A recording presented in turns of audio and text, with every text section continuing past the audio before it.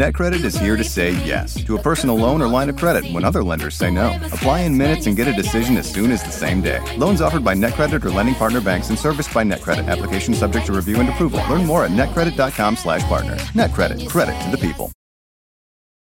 When you need mealtime inspiration, it's worth shopping Kroger, where you'll find over 30,000 mouth-watering choices that excite your inner foodie. And no matter what tasty choice you make, you'll enjoy our everyday low prices, plus extra ways to save, like digital coupons worth over $600 each week. You can also save up to $1 off per gallon at the pump with fuel points. More savings and more inspiring flavors make shopping Kroger worth it every time. Kroger, fresh for everyone. Fuel restrictions apply.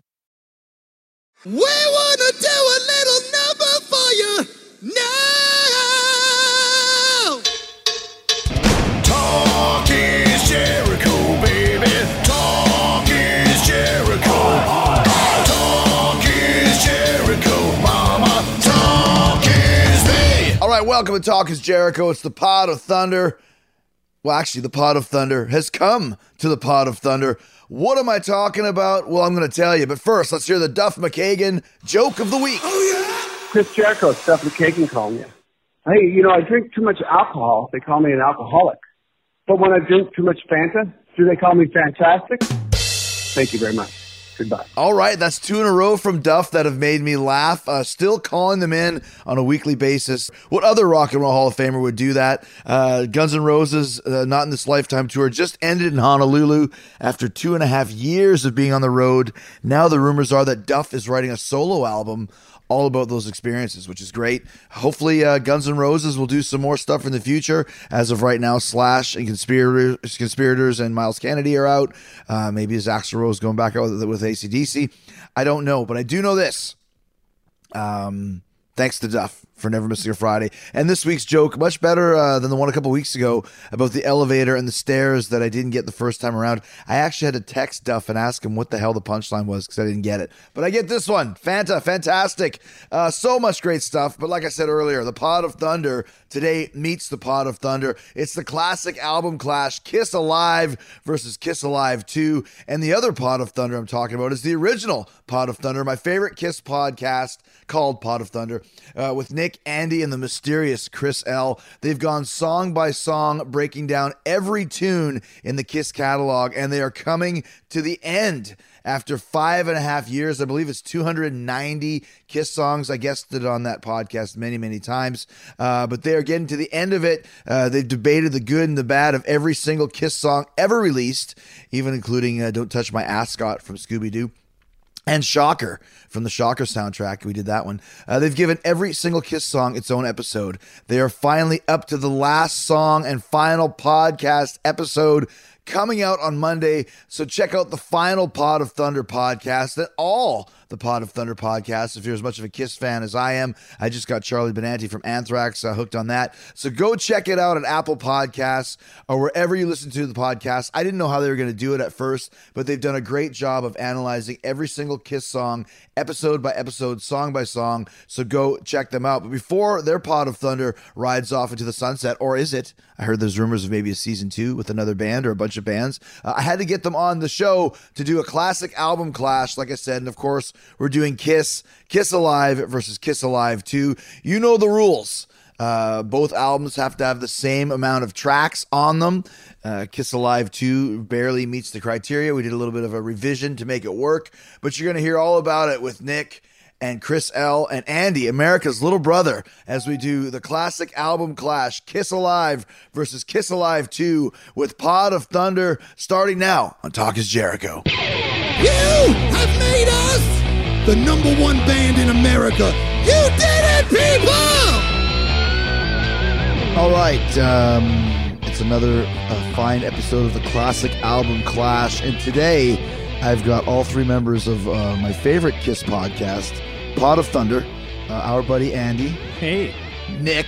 Hello. Who needs some kind of a nickname. The Garlic Dragon. The Garlic Dragon. Yeah. Okay, and then Chris L. Though we don't want to say the last name. Yeah, Mom.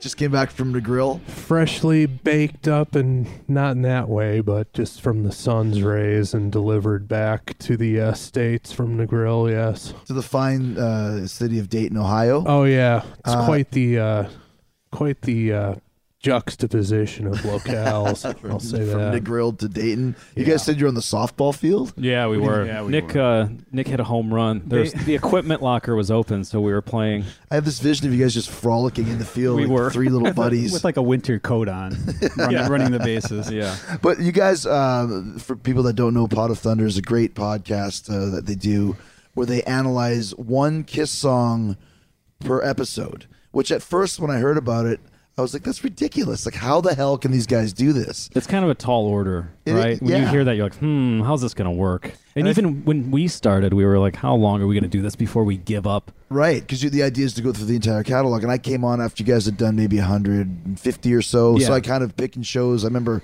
I think Master and Slave was one of the early ones, and King of Hearts. Yeah. And then I realized like it's really well done, and the different personalities of you guys, and it's a lot of fun to listen to. I've done the show many times. It's the first time you guys have ever done my show, so I appreciate the reciprocality. Thank you for having us. Thank you. So is this the first time you've had three complete nobodies as your guests on Well, I'm on the hoping show? that the Pot of Thunder name will because I've had a couple. I have my best friend from high school, Speewee, who's been on a bunch of times, so he might be even lower on the food chain than you guys, because at least you guys have a fan base. Right? Okay, all right. So it's pretty low, though. I mean, if I'm a C-lister, as you call me, this is like right down in like the F, G, G-list celebrities on this one. Well, since you've hooked up with us, you're probably up to B-list. by Yeah, now, I'm up to I the think. B-list Yeah, now. you're on the rise. I've got you're a- trending up. I've got a lot of, every time I do your show, I get at least one or two tweets talking about it. One or two. That's it. Wow. But today, as you know, the Classic Album Clash, 2 albums, classic albums by a band. Today we're going to do Kiss Alive and Kiss Alive 2. Now, just before we start, the rule of the Classic Album Clash is both albums have to have the same amount of tracks. Kiss Alive has one less live song, so we're going to continue. We're going to end it off with All American Man. That's going to be the song that we'll put up at the end. Right. There's 16 on Alive and 15 on Alive 2. Yeah, right. Although there could have been more on Alive 2. It's very strange to me why they decided to go for the last side of Alive 2 as these bonus studio tracks rather than do other songs live. There are plenty of songs they could have done in place of those 5, so I don't know why they didn't. Like, which ones could they have done? I would say off the top of my head, I would go with Do You Love Me? That would be an easy one to put in. We actually have a... You've got a list. We have a list of the songs, and we could decide from here. Right. These are the songs recorded on the 3 albums before Alive 2. So these are okay. So because there's songs that were actually recorded for the album that never made it. I know the 3 were Take Me, Do You Love Me, and Hooligan. Because there's versions That in Japan or something. the Japanese Alive 2 has, Right. Yeah. Did they have all 3 of those on it? I don't... Is a Hooligan on it? I don't believe recall. So, but I know for sure. I think Take Me is the second Me- track. yes, It's Take right Me after second. Detroit Rock City. Yeah, and then Do You Love Me? And I think like Rock and Roll All Night ended up on the Japanese Alive 2. But they didn't Lost Alive 2, whatever it's called. They didn't want to have any songs from Alive on Alive 2. That makes sense. Which makes sense, but Right. they still had plenty of tracks from the previous 3 that could have made They could it. have, because it's a very hodgepodge Alive 2, because I know they've taken some songs from Soundcheck. They took some songs that they weren't even playing live. Yeah. So they could have easily done a Soundcheck. Let me see. Great Expectations. Probably not. Flaming Youth. Mm-hmm. They play that now. It would have fit perfectly. Sweet Pain. Do You Love Me? Should have been in there. Take Me. Baby Driver. Probably never played live. No. Love 'Em and Leave 'Em. No. But Mr. Speed. Could have been in there. Yeah. Why not? See You in Your Dreams. Got Love for Sale. We had a big debate about that. We had a 3-episode, a trilogy debate about Got Love for Far Sale. too much time I think- for Got Love for Sale. I'm going to disagree with you. I'm on going that. to agree. What were the 3 versions? The one for the music, one for the lyrics, and one. No, it was my because I'm a big fan of the song. Nick is not. So it was one episode of me extolling its virtues. Second episode I know of Nick that's such a ridiculous statement. almost got a trashing spit it, take. and this was it was for my episode. Nick was not present, Right, and okay. vice versa.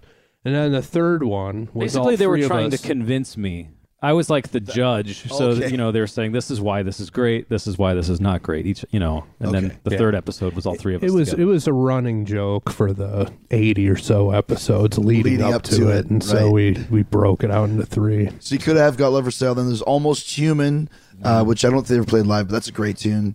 Plastercaster, which they play all the time now, and of course Hooligan. So there are songs, especially if we know that they had Take Me, Hooligan, and Do You Love Me. They could have easily done a couple more.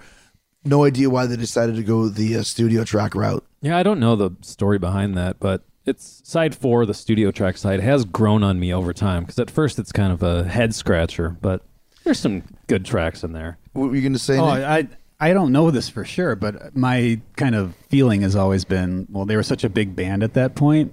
Why not put out some songs that are potential singles when you kind of have the other 3 sides as live greatest hits from a certain era, certain few Get years. more people to buy it. Yeah, I mean, Hear the new they did songs. release, what was the single? Wasn't there a single from the studio sides? I don't know if they did a single at all. Did they do singles back then? I'm going to have to look. It was interesting. If this was your show, we could put look it up on it. Yeah. Look it up. Also, no Peter Criss tune on the studio side, Correct. which No. is showing some cricks in the armor there. First time you guys remember hearing Alive or Alive 2, which was the first one that you heard, and how? I can go. Chris? I was introduced to Kiss in the summer of '77, which coincidentally was coincidentally it was the summer of Sam in New York City. Okay, is that where you're from? No, I'm from okay. Detroit, Gotcha. but my cousins, my mom's sister and her family lived on Oyster Bay, New York, which is on Long Island. Shout out to Oyster Bay. Yeah, man. And so for a few summers in a row, my family of 4 piled into our Volkswagen Super Beetle and drove the What makes it 7. a super Beetle? What's the distinction? No Okay. clue. I mean, maybe. Continue. It says super on it. Just go with it. Yeah. So the 4 of us piled into that tiny vehicle and drove the 700 plus miles or so from Detroit to Long Island to hang out at my cousin's place for a month. Nice oceanside community, lots of carnivals and fun stuff to do. So the summer of '77, my cousin and listening to your previous head-to-head shows where you mention people by name from your past that nobody else would know. Before I get into it, I just have one question. That the Yoda character, what was his name again? Brad Hadubiak. Please tell me his nickname was Doobie. I didn't know him that well. I just know him floating around extolling the virtues of heavy metal. It should have been. and It if- should have been. if It it- probably was at some point. Yeah. Well, So I think everybody has that local figure that's a little intimidating. He Yeah. knows more than I do. Yeah. Yeah, he's kind of the wise owl. Yeah, of you're the metal. a little sheepish to go up Yeah, to. exactly. So it was my cousin Michael Gonzalez, Ooh. who we were hanging out, playing maybe a little stickball, just hanging out on a nice summer day. Busted out his portable cassette player, which had the little cassette window and then a single speaker to the right of it, like pre-jam box configuration. Popped in the cassette of Rock and Roll Over, which had come out the previous fall. So hit play. I'd never heard of Kiss or heard Kiss before. I Want You drew me in, of course, and then Take Me was just the knockout Right. punch. And for the next 2.5 years or so, I was all in on Kiss. So they actually sent me home with my other cousin, Mark Gonzalez, he had just upgraded to one of those just massive 70s stereos with the speaker that was taller than me and just racks of EQs. That's and all how it this used to be, crazy right? The stuff. giant Yeah. speakers. And so he sent me home with his old 8-track player because I didn't have a stereo of my own. Another thing I picked up on your Metallica episode was my parents also had the record player that was a piece of furniture. Yeah, a big desk. Yeah, you lift up the top and the turntables in You there. lift up the top like it's the hood of a car, and you actually put the little wedge in there to keep it standing Exactly up. Doesn't right. slam on your Yeah, fingers. that's right. Right. Exactly right. And So I had a few favorite albums from their collection, and then they would buy me those K-Tel kind of compilation albums. But I never had my own collection of really rock music, and then the Kiss just kind of drew me in instantly. So my cousin sent me home with his hand-me-down 8-track player, and went and got Rock and Roll Over on 8-track, and then the next one I bought, which was right when it came out, was Alive 2. So Alive 2, gotcha. How about you, OBA, our buddy Andy? Oh, I would say America's little brother. You got all the nicknames. Thank you. Properly introduced. I think Alive 2. We had both in our house. We had the cassette of Alive 2 and that very vinyl of Alive. We've had that forever. That's the one, right? Since the Which 80s. does not have their little handwritten letters to the fans. No, this is some sort of dumbed down. It's not even, it doesn't have a gatefold sleeve? No. Wow, Does interesting. not. It's a single album of Alive 2, which is a famously double album with the letters to the fans in it. Yeah. It's Interesting. pretty old. Wow, But, okay. not old enough, I guess, because it's not a double. I'm sure. Yeah, it's got to be fold out. some reprint at some point. But So you guys have Alive both these 2 in your house? Yeah, Alive 2 for me, Nick. Alive 2, I was about, 10 or so, and fascinated by Kiss, and this was in the late 80s, early 90s. So the makeup era of Kiss was not the thing all the kids were caring about at all. So I think I was the only one in my school that really had any interest in it. And there was so much mystique for me because I hadn't lived through the original makeup era. And then I would whenever I go to a record store, I would be looking like anything, like let's look at the Kiss section. I didn't know their discography, anything. I just said, I want to go look, and saw the double tape. I have the tape right here. Double cassette for Alive 2, which the guy who worked at Hegwish Records at the time. Hegwish Records, which is Chicago, technically. He looked at my mom and said, "Are you sure he's old enough for this?" And my mom looked at him and kind of looked down at me, and I'm like, "Yeah, believe me, I'm okay. I'm okay." She's like, "Are you?" Yeah. I got it and threw it on as soon as I got home on the tape player, and it was a big event. Yeah. Mine was flip that over so I can see the cover. Mine was Alive 2. Because everyone knows my Kiss story, where Animalize was my first Kiss record because I saw Heavens on Fire video, and I thought Paul Stanley was the coolest guy in the world because he jumped through a hoop of fire. And meanwhile, I was playing Dungeons and Dragons with these two brothers that were huge Kiss fans, and I was a big Beatles guy. And I remember always looking at Alive 2 because they had the poster, which you see on the back cover, and the picture of Gene where he looks like just an overfed bloodworm, like a big, fat, gross, bloody monster, right? And just looking at him going, what? That's terrible. I hate it. Yeah. But much like a chick that you hate, you grow to love. I started loving these pictures. So when I finally started backtracking, Alive 2 was the first one that I bought. So all throughout grade 9, I listened to Alive 2 because I didn't like the cover of Alive 1. I thought Alive 2 has to be better. Really? Really? Yeah. For some reason, I just liked the cover of Alive 2.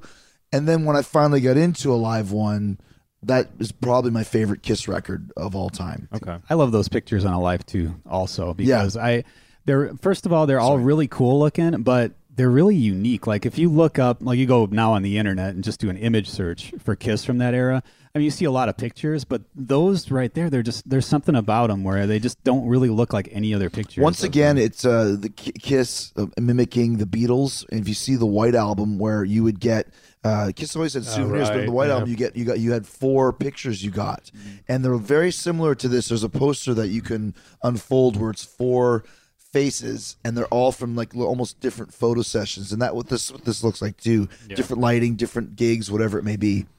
And then for Alive 1, the only thing that's a little off-putting to me about the cover is Ace never holds his guitar like that when he's playing. I mean, come on now. It's flipped over. That's the only time I've ever seen him hold his guitar like that. Well, obviously, it's a staged picture. Well, yeah. Yeah, but and another thing too is the gatefold for Alive 2 is one of my favorites of all time. Well, the I remember buying gatefold is, and you open it up, and it's just like, oh my gosh, right. every single bomb. And Paul told me, but I'm sure he's told everybody that this is like they just set off every single flare, every bomb, every flame, every light's turned on. There was never one part in the show when all of this was happening. This is another staged photograph. Yeah. But just blew your mind. Peter, Well, when you joined the KISS Army back in the day, you got a full-size poster of that in your membership kit. Oh, really? Oh, yeah. Did you join the KISS Army? Absolutely. What else did you get? There were, kind of glossy photos, similar to the ones you were talking about. There was an iron-on decal that you could iron onto a T-shirt. Back in those days, the sort of iron-on emblems were a big deal. And trying to remember. A membership card? Membership card, I'm sure. When I went to the Whiskey a couple years ago, I was walking down the street and I happened to see Anvil was playing at the Whiskey, so I walked in and saw them. And afterwards, their drummer, Rob Reiner, the other Rob Reiner, gave me an Anvil Metal Pounders Union membership card. Oh, man. This is like 2015. He goes, "You keep that in your pocket. You might want to show people that." I'm like, no. I don't need it. I don't need my Anvil membership card. But in the 70s, those membership cards meant something. Well, you never know when you need like another form of identification when you're doing something important, some paperwork. Is this metal on metal going to work here? I forgot my passport, but this Yeah, should do. that's the card you flash out when you don't want to get into some place. When you want to be thrown out of an establishment. You're one of without your you're in the Anvil card. Metal Pounders Union. You're not getting in. Okay, so let's go into some of this. First of all, let's talk about the covers of the record. We kind of mentioned it. Alive, Kiss Alive 2 as a cover is basically just the logo Alive 2, and then the 4 photos are small. Yeah. But it's a very iconic look. I don't know which cover do we like better. And of course, the Kiss Alive looks like the 4 guys kind of all shoved in there with Peter Criss in the back. It's kind of interesting on Alive 1 that Ace is up front. Yeah, you're right. That Paul and Gene are kind of like in the They shadows. kind of, to me, just if you're looking at this the first time, there's the supporting players kind of, and you got Ace right up in the It's front. like Ace's lead guitar and vocals. Yeah, Right. You know what I mean? Like he's like the Dave Mustaine of Kiss. It's like if it was a Guy Man Dude record, it would have him, featured on the cover. and his bros behind him with his child behind him. Which cover do you like better, OBA? I would say Alive 1. Alive 1? Yeah, I mean, this, of course, Alive 2, it's stylized and iconic, the giant Kiss letters in Alive. Yeah. But I like the live photo. It's, as a kid, that's more intriguing. It's like, what's going on at these It's almost like the back cover should have said Kiss Alive at the top, and that should have been the cover. That should, with the larger Right? photos. Yeah. Yeah, and you're right. That Gene photo is kind of weird. You said of overfed bloodworm. Yeah. I always thought his expression was sort of strange. It's almost like he's sad about something or like bummed sulking? out. Like Droopy, the cartoon dog, kind of like, oh no, I got blood in my mouth. Yeah. Again. It's just weird. And then Ace, looking at him, his hair almost looks red because the lighting. Yeah. It's like, is he a redhead? But, that's the only picture you see. Good But, call. Yeah. Just Peter probably wasted. probably. And Paul looks like he's not really paying attention in that photo. He's just kind of Yeah. It's weird. I writing a poem or something. Maybe Like he's- writing some star lyrics. He's looking in the briefcase from Pulp Fiction. Yeah, there's something glowing in the bottom corner.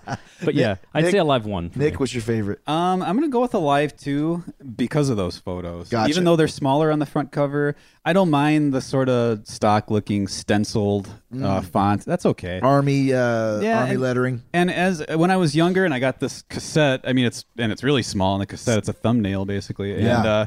And I tried to draw Ace like many times. I spent a lot of time trying to draw Ace from there, and I'm not very good at I also tried to draw that cover. Did you? Yeah. Yeah.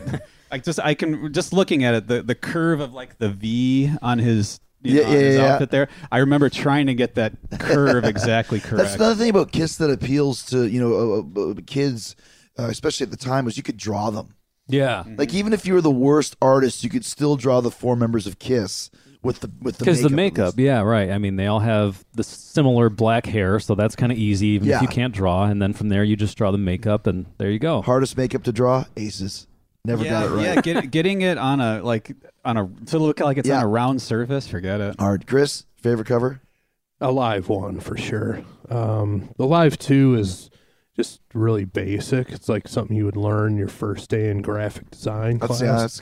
And you've got the same photos duplicated on the back. Good call. The cover image, just there's so much going on with it. Like you said, Ace in the forefront, his guitar is upside down. Gene's pose is great.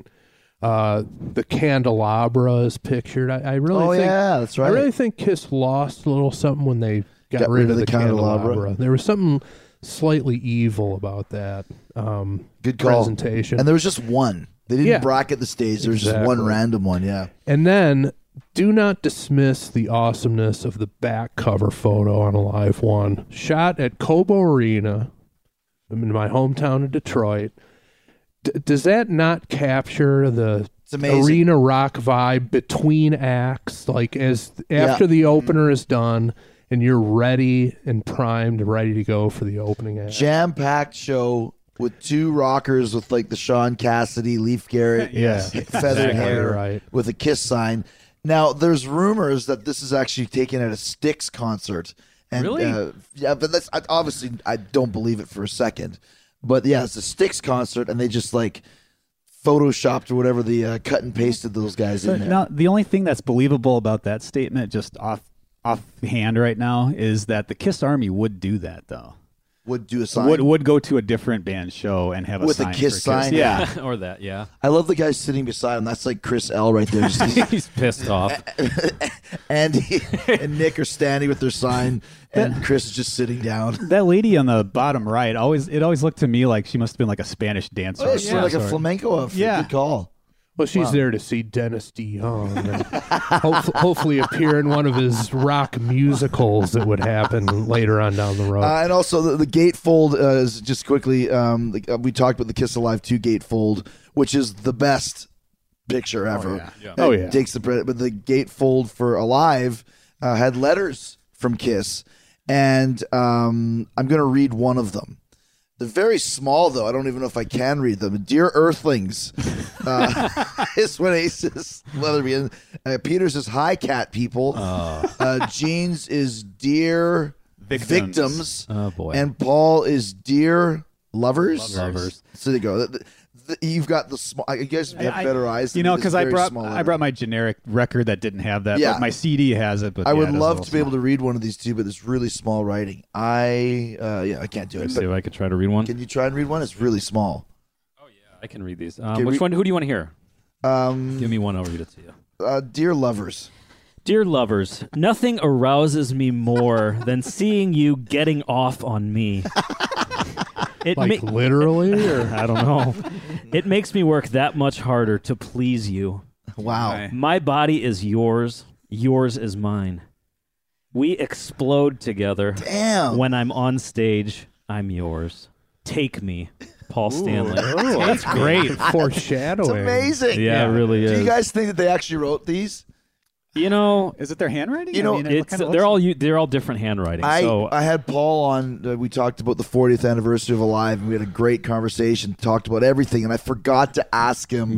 About that. The one little tidbit. Did you guys really write those letters? You know that I have a CD. I don't know what year it was made, but I have AC/DC High Voltage. Yeah. And it's got letters like that too, but it's not necessarily by the band, it's about them. Somebody's writing a letter. Like from their school. Like, stay away from my daughter, Mr. Scott. Bon Scott, stay away. I remember one from the hotel chain that your guys busted up my hotel room. Here are the damages. Yeah, I remember. That's right. Something from school, like we're having trouble with Angus or whatever. Young Angus is very hyperactive. Yeah. I remember that. Was that on High Voltage? That's the one I have. It's in an old High Voltage. Because I think Mark Evans was in the band then. And I remember him having a letter. Did he actually? Mark Evans got a letter too? Yeah. Wow, that's rare. I thought they would just kind of. Well, the one I have, I think, has Bond, but I'll have to check. What is Bond? I remember the one. Oh, I'm sorry. You know, I was. All of them. No, who was the singer before Bond? He had.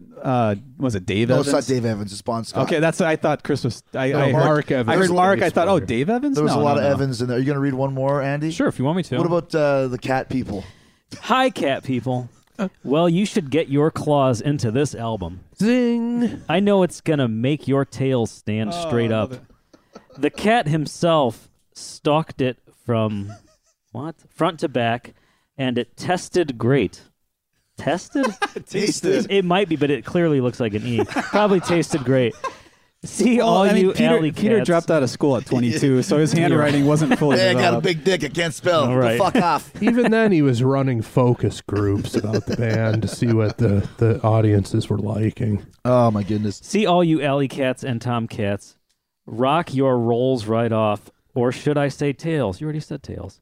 Love you. Your Silver-nosed tomcat, Peter Criss. I would have to say that Paul's kills that one. Yeah. Oh, yeah. And I bet you as the guys were reading each other's letters that Paul and Gene were laughing. Oh, yeah. At how bad that one is. It almost seems like they would... This is in the first Alive, but I I hate almost to think it would be later. Dude, we need them all. Okay. We need to No hear problem. all, and then we'll get into the record. But I can't leave the Earthlings and the victims out of this. Yeah. It almost seems like this would come later when they became a little bit more cartoonish. Yeah, But right. no. This one though, they're more entrenched in their personas, their their makeup characters. personas. Right. Yeah. All right, let's do Gene's. What do you think? Dear victims. Dear victims, I love to do all those deliciously painful things to you that make you writhe and groan in ecstasy. Chris L is just smiling. and Before nodding over he here. started reading this, I was going to ask on a what would we predict on the creepiness scale this would be. He was Uncle Creepy even back then when he was 23 years old. Yeah. My spiked 7-inch boot heels are at the ready. Should you be in the mood for heavy sport? What? heavy sport. Oh my God. It's like heavy petting, heavy sport. Some sort of shoe spiked boot fetish. And my mouth, it's there to tell you all horrible things you never thought you'd hear, but love hearing, in parentheses, with an exclamation. I can see you from the corners of my eyes, and I know, underlined, what you do when the lights go out. I bleed for you and breathe fire for you, and you wonder if I'm crazy. ... I am. Ooh. Gene Simmons. Okay. That typical creepy. Now let's see where Ace is out in space here. And his is the only one that's in cursive. Oh, jeez. So Can you this is read going it? to be a pain in the ass. Hold on. Okay. This is really small letters, Yeah. too. Like you have good eyesight for this. Yeah, it would have been easy to just Google image these, but it's part of the fun, right? Exactly. Okay. Dear Earthlings, the gravity on Earth isn't quite the same as it is on my planet, but I'm slowly getting used to it. Is that a cover for how he was notorious for falling over? Yeah, on that's why he stage? walks so Bad weird. Balance? That's- maybe that is. Makes sense. I always wanted to play lead guitar and express myself usually to an audience. visually. There you go. Visually to an audience. Do you have this memorized? Yeah, maybe. Okay. When I play guitar on stage, it's like making love. Okay. If you're good, you get off every time. And also get off is one word connected. okay. You get off every time. Thanks for helping me get off. Love, Ace. Okay. Paul's the best, Ace number 2, Gene number 3, and Peter number 4, just like the solo albums. There you go. Well, There's an argument there for another time. Yeah, another exactly. episode. NetCredit is here to say yes to a personal loan or line of credit when other lenders say no. Apply in minutes and get a decision as soon as the same day. If approved, applications are typically funded the next business day or sooner. Loans offered by NetCredit or lending partner banks and serviced by NetCredit. Application subject to review and approval. Learn more at netcredit.com/partner. NetCredit. Credit to the people.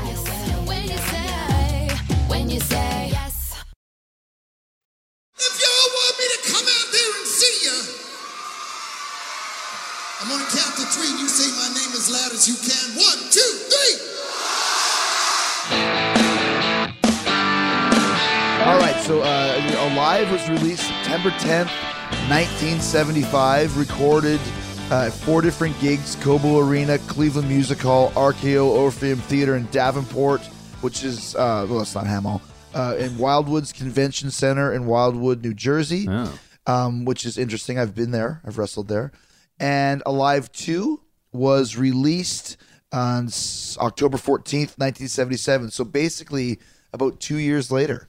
In 2 years, they released these seminal, amazing records. Yeah, 3 records. And that was mostly recorded August 26th to 28th in LA at the Forum, I believe it was. Yeah, the Forum and the Love Gun Tour. but there's a lot of sound checks, a lot of studio work. We don't need to go into specifics. We know that most of these albums were all re-recorded in the studio. We don't need to know how the sausage was made, right? Exactly. We just want the sausage. We want the sausage badly, and, very badly. So, like I said, the overdubs and all this stuff, and Paul actually said it great when he did the show.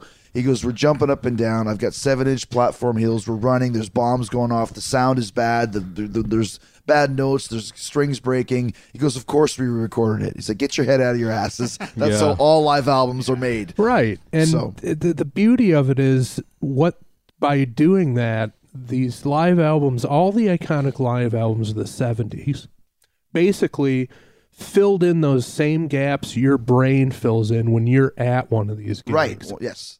You don't pay attention to the Clams. You don't pay attention to Paul's vocals fading out when he turns his head to look at his guitar. The whole spectacle of it, everything is awesome in your head, and that's how these 70s live albums recreated that. That's why they're so iconic. Exactly.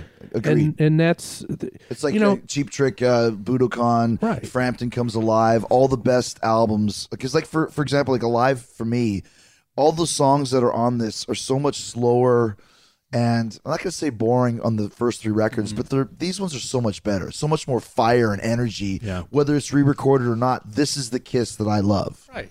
And if they did re-record it, they used the basic tracks as the bedrock for it, so it had that energy from the tempos, and it's just there to recreate that experience, and they did it brilliantly. Yeah. Both records recorded by Eddie Kramer, produced by Eddie Kramer.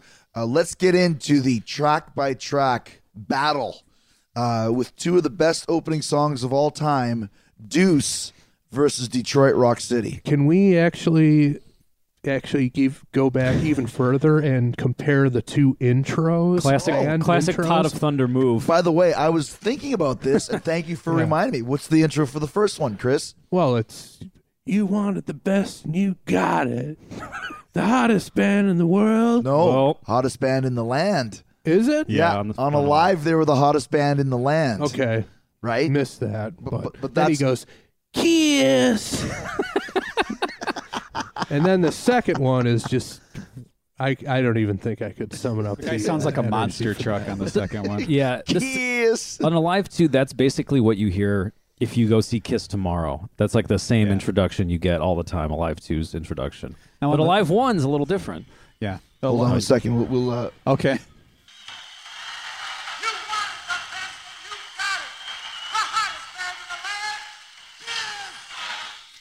You know what? Yes. And this happens all the time on our podcast. I have always heard that as World.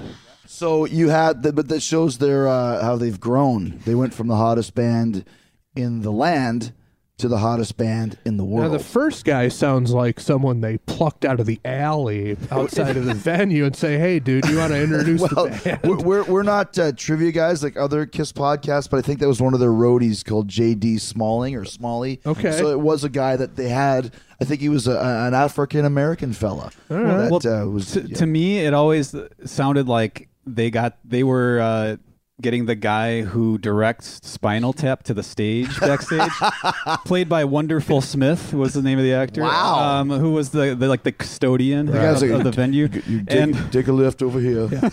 and We don't have time for that. and his voice is in about the same.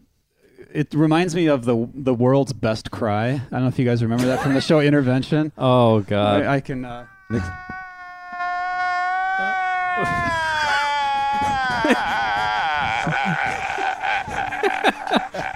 That's what you think of? when you hear that? That's a voice that's. Mocking a man's life-changing moment. I always thought That's how Nick No, I'm is. just saying man. the tone of his voice reminds me of the tone of that guy's voice. I always thought the guy on Alive, the tone of his voice sounded like when you'd watch the Muppet Show and they'd introduce an act where it's like, you wanted the best, and you know, hottest band in the land, Kiss. Yeah. Like Skeeter or someone introducing Kiss. Well, and that's the thing. It's like we all heard Alive 2 first, correct? Right. Yes. So when you hear that intro and then you hear Alive and you hear that intro, Yeah. you're like, okay, this is gonna suck, right? But then the action. Once kicks again, in. Paul has another great quote and is very straightforward. He said that even though Alive sounds like it was recorded in a washroom, he still likes it. There is a difference in sonic expansiveness in that Alive 2 sounds like they're recording it in a stadium, and Alive 1 sounds like they're recording it maybe in a smaller arena, for example. But it's still, like we said. Yeah. All right, so we're doing Deuce versus Detroit Rock City. What do you think? Who wants to go first? I'll go with Detroit Rock City. Ooh. Yeah. And? It's hard to pick why, because they're both, high energy. First song, if you go see Kiss, they're not on tour this summer, but if you go see Kiss, if they play either one, you're going to be happy with that as an opener, But I'd go with Detroit Rock City. I don't know what it is. Maybe it's just because Alive 2, the opening has a special place in my heart, but I picked Detroit Rock City just for the energy and the tempo and I'm going to say Detroit Rock City as well. To me, there's certain songs that have to open. Like when Ozzy doesn't open with I Don't Know, I hate it. He's doing Bark at the Moon now, and it doesn't fit. I love Metallica opening with their new songs. That's what they always do. But if you had to pick one, Battery is the song they should always open with. I can't remember the word I'm looking for. But I think Detroit Rock City, because Paul Stanley's my guy, there's a great breakdown in the middle. There's that whole guitar part. There's the drum part. Get up, everybody's going to leave their seat. It's about going to a show. Yeah. So I'm going with Detroit Rock City. Although Deuce is a great opener too, but Detroit kills it for me. Yeah, nothing against Deuce. It's great, but I'm going to go with Detroit Rock City also. And all the reasons you guys said, but another one which may be going a bit far into the future here, the way it goes into the next song directly seems to, that has something to do with it for me, which we'll get to. Chris? I'm sure. Detroit Rock City all day. I mean, it's essentially a toss-up just because I like them both, but... Well, Chris has the answer on his hat today. Right. Detroit Rock City. Well, or like I said last night... No, I'll reread that. Detroit Cock City. Yeah, we were calling it Detroit Foz City last night, which I know is terrible, but the people loved it. Yeah. So. Oh, no. Great. It's been born and grew up in Detroit. It must be pretty cool to have, I wish someone wrote a song called Winnipeg Rock City. You have a song written about your city. That's pretty cool, man. Well, we love that too. stuff. And Jay Giles Band had Detroit Breakdown. Love that. And of course, you have Nugent with Motor City Madhouse and stuff. Yeah. You write a song about Detroit loves you forever. And that is the element that takes it over the top for me. But just how potent are the two notes that open up Detroit. I mean, it's just the building of adrenaline is just incredible. The Kiss open with it on my favorite gig of all time, the Animalized tour from 1984 on amazing opener, even without makeup. Still killer, Absolutely. Powerful, insane, and going straight into King of the Nighttime World, which I thought when you read the back of the album, where's the album at? I thought the songs were Detroit Rock City, then there's the song King of the Night, then the next song was called Time World. Yeah. And I thought it was some kind of a sci-fi expedition. That'd be a good Ace song. Time World. Because once again, like you said, I got this record and had no idea of any of the songs because I didn't have any of the albums before. So it was not King of the Night and then Time World. It's King of the Night, Time World versus Strutter. Both great second songs in the set because when Deuce ends, it goes straight into the... For me, I'll take this one. I love King of the Nighttime World. It's one of my favorite Kiss songs. I love it live. I love how it goes straight into that feedback. Bam, bam, bam. So I'm taking King of the Night and Time World, the medley. What do you think, Nick? I'm going to go with that as well. I mean, we're not to make it sound like we're collectively, so far overlooking Strutter, because we're not, of course. Mm-hmm. But yeah, I have to go with that also. I like that song, particularly on Alive 2, even better than Detroit Rock City. Oh, really? I do, yeah. For me, it's got a little bit more of a rock and roll-y kind of thing, where Detroit Rock City is a little bit darker. Yeah. And this one's a little more like celebratory rock and roll-y kind of thing, so it grabbed me more immediately when I first heard it. And in the trivia department, King of the Nighttime World is actually a cover song. Right. Paul added a lot to it, but it was originally written by that Kim Fowler. And there is a version, you can go find it by some other band, and you can hear the first part, and there's a lot of additional parts, but that did come from another tune. It's kind of like when we did our episode on "Is That You" from Unmasked. There's a whole other version. That's a cover song as well. Yeah. Right, exactly. Our buddy Andy. I also will go with King of the Nighttime World. All the same reasons. The transition from Detroit Rock City is great. And I prefer, not that we're really getting into studio cuts, but I prefer the King of the Nighttime World over the Alive 2 version over the studio version by a million. So Agreed. there you go. Yeah. I agree. Chris? Same for me. I mean, those two songs, even if you've never heard Destroyer, they flow together so nicely. And just what an incredible 1-2 punch. I think that's another thing that's important is not only the opener, but what they follow the opener with. Because you don't want to let down after it. Not that Strutter's a letdown, but also too, those are the first two songs in Destroyer, right? Right. So that's the Fozzy tradition that we got from Iron Maiden and Metallica, where they always open with the first song on the record and then the second song on the record. Every tour, Maiden and Metallica do that. I didn't know that. Good move. Every tour, I love it. Okay, so now Ladies' Room versus Got to Choose. When I was a kid, I would have went with Ladies' Room. I thought the lyric was, "You're such a jewel in the road." That's what it sounds like. Yeah. Such a jewel in the road. Yeah. Like something that would make you pull over. Yeah. A shiny jewel. A woman standing on the corner, perhaps. Like, I'm going to pull this thing out of the gravel and have sex with it. That sounds like a good idea. As I get older, Got to Choose it wins for me. It's such a great tune. I didn't realize how good it was until they did it on Unplugged. Great harmonies. It's a little bit more mid-tempo, which is maybe why I didn't like it as much as a kid, but Got to Choose beats Ladies' Room for me. Do you like the stage rap of Ladies' Room? It's amazing. Some of you girls want to get yourselves kissed. Yeah. I say that all the time when I have a couple drinky winkies. Yeah. You know? We got some good-looking girls. Yeah. Great. Nick, what do you think? Yeah, this one's a landslide for me. Forgot to choose. Wow. It's probably not that we have to put numerical values on our Kiss songs, but it's probably number 2, number 3 for me all time. Wow. And that was cemented from when Andy and I went to the One Live Kiss, the one that they made that DVD out of from the Live to Win tour. Paul Stanley, yeah. Yeah, and it blew the roof off the place. Right. That song out of any other one. And then when the three of us went to the last Cobo Hall show in 2009. I thought he was going to say the DVD release party for One Live Kiss. That was a disaster. Chris for and us, I were but- almost ejected for being drunk and disorderly. This was the seminal outing for what would become our podcast. That's true. And Yeah, it was before. we were just complete. Was Paul there? jackasses. No. Okay. But the guy who filmed it was like Producer the of the premiere DVD. party Gotcha. and Yeah. stuff, and we were just complete jackasses. Was it for worse no than reason. Andy during the what was the podcast you did where you got so loaded you threw up on the side of the road? Several times. Which was that the Domino one? No, it was Boys Are Gonna Rock. Boys Are Gonna Rock. Vinnie Vincent Invasion. Were you drunker then or at this thing? It's a toss. I was more rowdy at the Paul Stanley thing.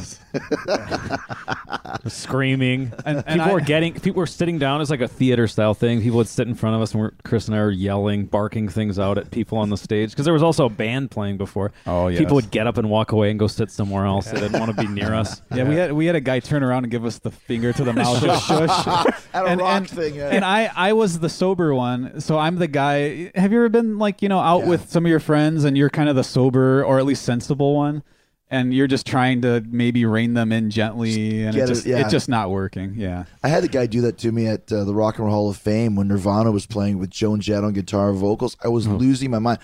I was also drunk as because Springsteen's band was on for like 3 hours. Every single guy had to give a 30-minute speech when the East Street Band got in. Yeah. So I just went to the bar and I was so drunk by the time Nirvana came on. I was losing my mind. And some guy was sitting there going, "Calm down." I'm like, it's Nirvana getting into the Rock and Roll Hall of Fame. Yeah. If you can't go nuts at a Rock and Roll Hall of Fame ceremony, what do you go nuts at? Yeah. So, Chris, what do you think? Ladies' Room or Got to Choose? Got to choose for me, although I love the intro to Ladies' Room as we talked about. But Got to Choose is what a great tune, and I for some unknown reason I declined to accompany these guys to the Live to Win show at the House of Blues. Still at the top of the list of regrettable concert misses for me. Absolutely. I mean that set list he busted out for Amazing. that, incredible. 1,000,001 and Goodbye. Magic Touch. Tonight I'm going to play all the songs I love. Wouldn't You Like to Know Me? That's when he put Hide Your Heart back in the set, too. Yeah. It was a great show. I saw that in L.A. I saw it in L.A. at the House of Blues on Sunset, and Bruce Kulick and Gene Simmons were in the balcony. That's It cool. was pretty cool, yeah. I give Got to Choose as well. Wow, we're all Yeah. so agreeable today. Yeah. This is not like us. I think we'll be disagreeing soon. Yeah, there'll be some There'll be some bumps in the road. You hear Same Reason, Got to Choose. Just a better, It's just a well-written better song. Yeah. I mean, agreed. nothing against Ladies Room, but It's funny once again that Ladies Room was included, but Take Me was not. Yeah. Do You Love Me was not. Very Right. strange. I personally, if I could pick and choose, I would have taken that out and put Love 'Em and Leave 'Em instead. If we had to have a Gene song from that era, Oh, yeah, that's 'cause you need the a one Gene I would for put Gene. right there. If I Okay, could. right in Yeah. the middle there. Okay, then we go to Making Love versus Hotter Than Hell. Chris? I'm gonna go Making Love on this one, especially the live version. It's Powerful. It's powerful. It lacks that little acoustic element that they add in over the top on the studio version, which kind of lightens that version up a little bit. And Paul's out of his mind with the vocals. I mean, he's really into it, and just a great performance. Hotter Than Hell. It's cool, and when we did our episode, it was when we did our research on it or whatever, that it was sort of their version of All Right Now by Free. Oh, which interesting. I made that. I never made that connection before, but once I heard it, it made sense to me. But Hotter Than Hell has never been one of my favorite Kiss tunes. So for me, this is an easy one. It's a little bit plodding for me. And also, I love Making Love. When I first heard it, I thought they were covering Toys in the Attic. Oh, right, yeah. Making Love, great scream at the beginning, great riff. The fact that Kiss Alive 2 starts with 4 Paul Stanley songs out of 5 was all right by me because, as you know, I was a Paul Stanley guy. So I'm going Making Love over Hotter Than Hell. I'm going with Hotter Than Hell. All There's right, our first really? disagreement. Yes. Yeah. I love Peter's drumming on Hotter Than Hell, and the Yes, live yeah. version especially. So that's what does. It's a better groove than the studio version. And I don't know. Nothing against Making Love again, but Hotter Than Well, Hell. like you said too, both these albums are probably perfect records. They're Yeah. both amazing. It's not even a contention. It's just what our opinions are. We're not saying, oh, that one sucks. Yes. You know, they're both great, pretty Yes. much in every case. So, yeah. Agreed. But I'll go with Hotter Hotter than hell. Yep. Rip in the sky. What do you think? I'm going to go with Hotter Than Hell as well. It is JBBS. Right here. in effect, yeah. Jones Brothers, Bull Shit. stuff. Yep. See this is what I have to put. This is what I put up with for the past 5 It's years. actually- it's- relentlessly. Jones Brothers' best siblings is what it actually stands for. Don't you guys have a T-shirt that Yes, says that? yeah. Where do you I sell your T-shirts? On, what is that? tpublic.com. Go to I forgot. tpublic.com to get your Jones Brothers bullshit shirt. Chris has I have a Jones Brothers bullshit throw pillow that's on this big chair that we have. That's the first thing you see when you walk in my front door. That's the next awesome. room over. So So you're going Hotter Than Hell? I'm going Hotter Than Hell. It's my favorite version of the song. Again, as Chris J said earlier, that a lot of the versions on these albums, they're a little more up tempo and there's more energy to them than on the studio albums for my perception. I think by anybody's perception. And really. I mean, and that's hard. That's a hard one to say because Making Love, there's for as much energy as there is on the studio version. I mean, that opening scream that Paul does, it's enormous. Yeah. And like the palm muting there with the guitar, it always made me think of Communication Breakdown. That's another, yeah. And so that's a tough one. This one it's Hotter Than Hell by a hair, maybe like 2-3 hairs. It's one of those ones, and Paul's voice notwithstanding, I would love to hear them play live. Yeah. Even on the cruise or something like that. But and then that takes us to another love song, Making Love, Love Gun versus Firehouse. Love Gun versus Firehouse. What do you think? You want to take that one first, Andy? Sure. I'm going to go with Love Gun. We just talked about the great scream at the beginning of Making Love. Is there a more energetic introduction to any live song ever than the scream that goes into Love Gun? The all right, Love Gun, which does no justice to it, but the Paul Stanley version, it's the greatest. So Love Gun, hands down. Not to mention that Love Gun might be Paul's best written song. Yeah. It's such a great tune. It's one of Kiss's, you mentioned Got to Choose as one of your top 3, Nick. It's Love Gun's one of my top 10. Even though I would never probably think that, I would try and go more obscure, but if you hear that song for me, it's just great solo, well written, very easy to play when you're a kid, which is also a cool factor about it.